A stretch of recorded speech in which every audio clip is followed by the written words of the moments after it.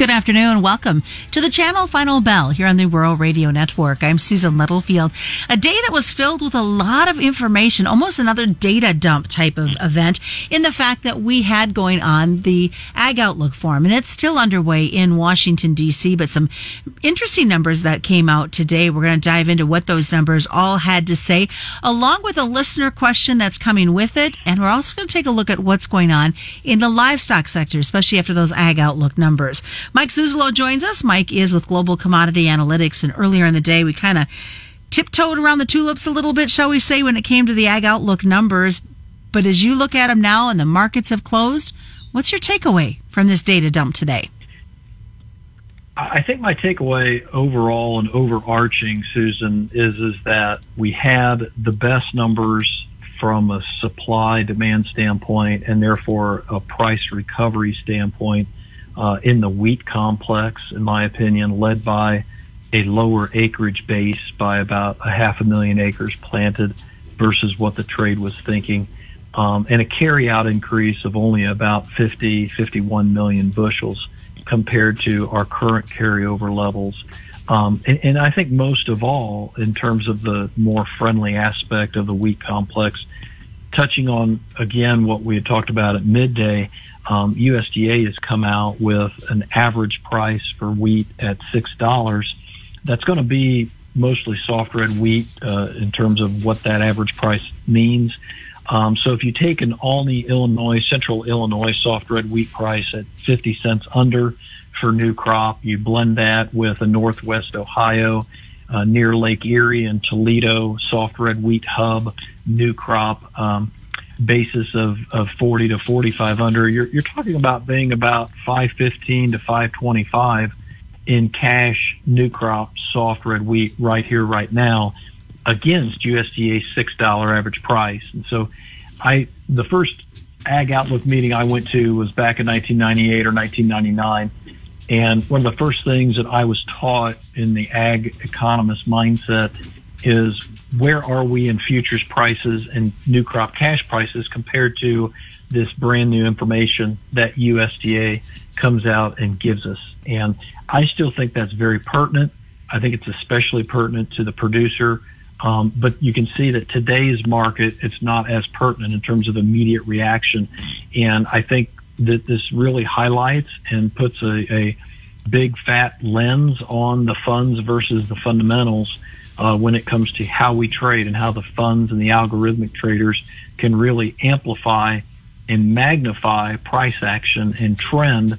Doesn't mean those supply-demand fundamentals don't matter, though, at some point down the road. So as you look at the numbers, you've had the entire day to kind of digest them. Did the markets, by the end of the day, trade kind of like you thought they would?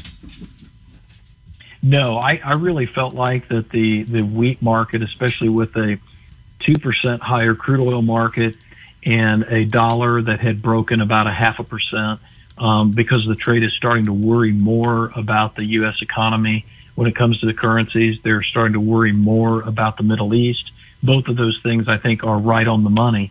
And because of those shifts in the macro side of the equation, I thought maybe the wheat market would pick up a bid, but instead we actually drove into new lows in the wheat complex, led by the soft red wheat, which at March soft red wheat losing 20 cents plus or minus on the day. And so that low today of 565 and a quarter in soft red wheat gets you down to the November low for March wheat of 557 and a quarter.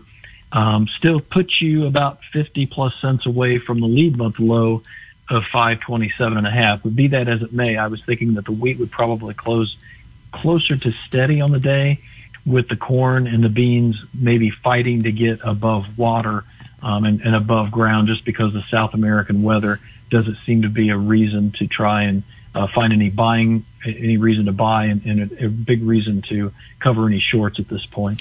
So we had a listener question. Obviously, when beans went below $12 in the trade yesterday, now we're skirting, it's at $11.62 on the nearbys, but September's at $11.47. It's $11.40 for November new crop.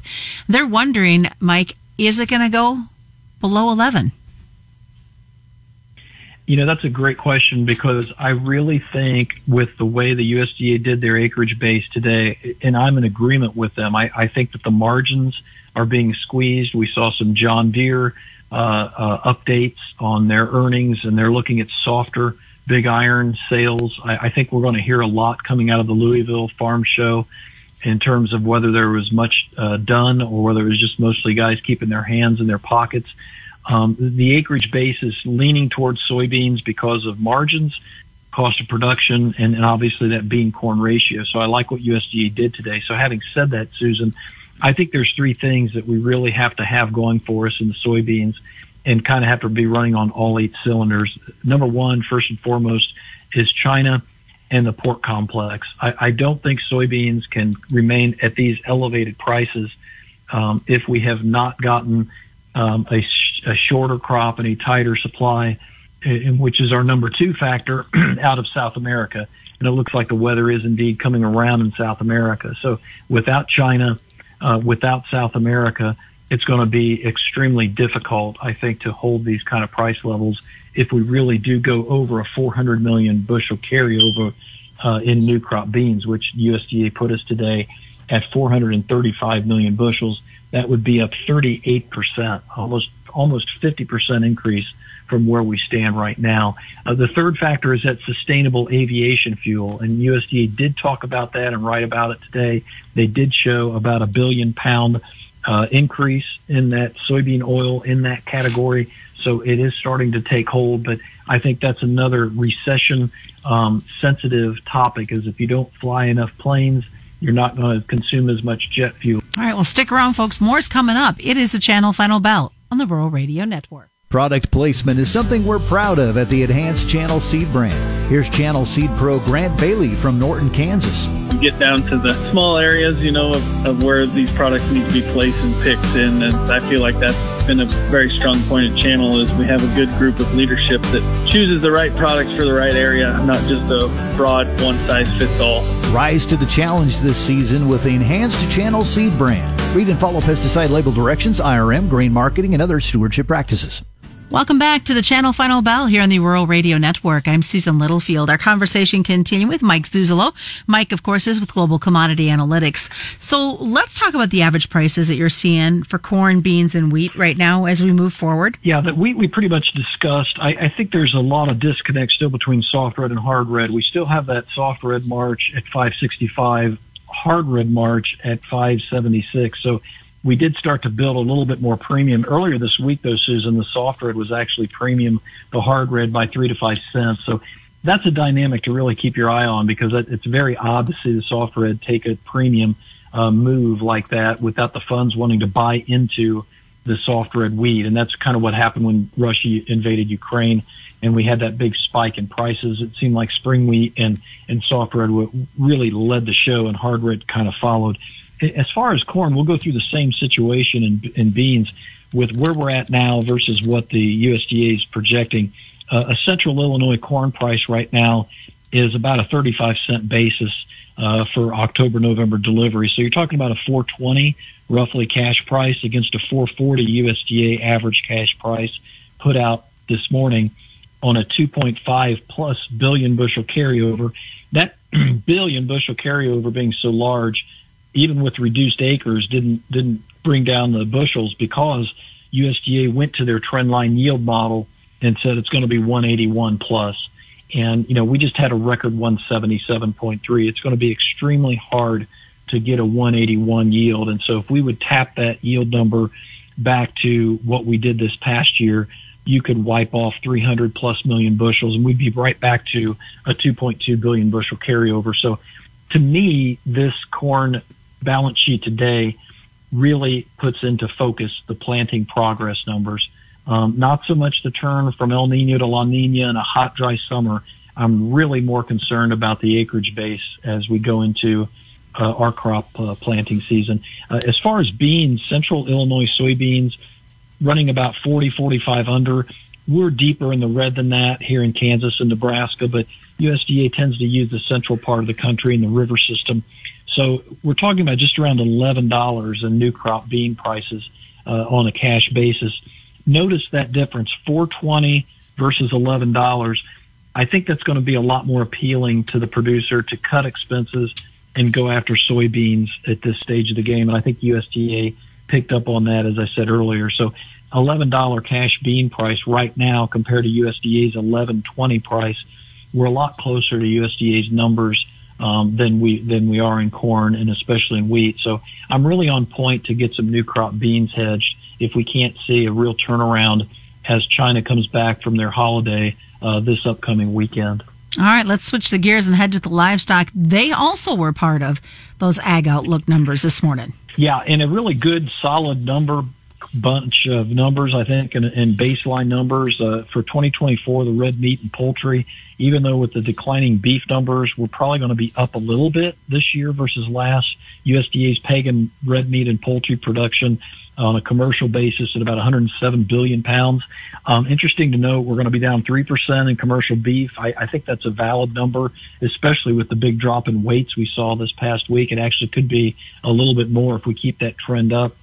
Pork's going to be up about 2%. So notice another thing here domestically, and we saw it in the export sales today with this terrific almost 72,000 tons of pork exports and China being the number 2 buyer.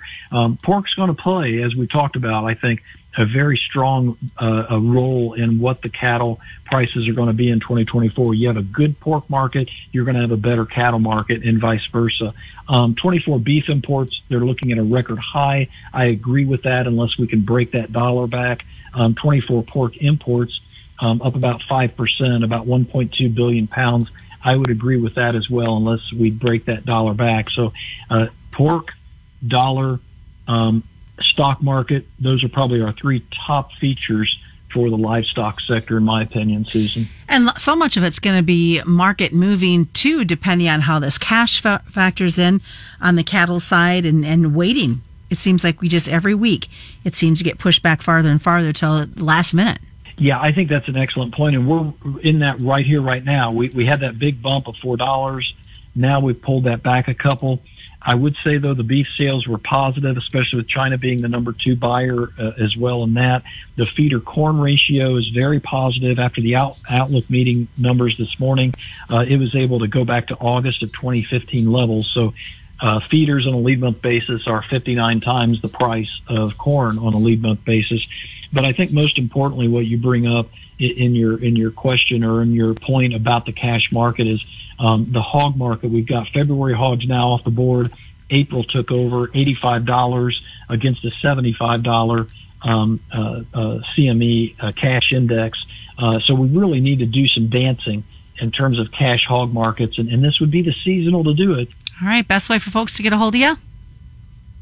GlobalCommResearch.com. It's GlobalComm with 2 M's, research.com. Take a look at our website, sign up for a trial, free of charge, and we'll send you our information. All right, that is today's Channel Final Bell right here on the Rural Radio Network.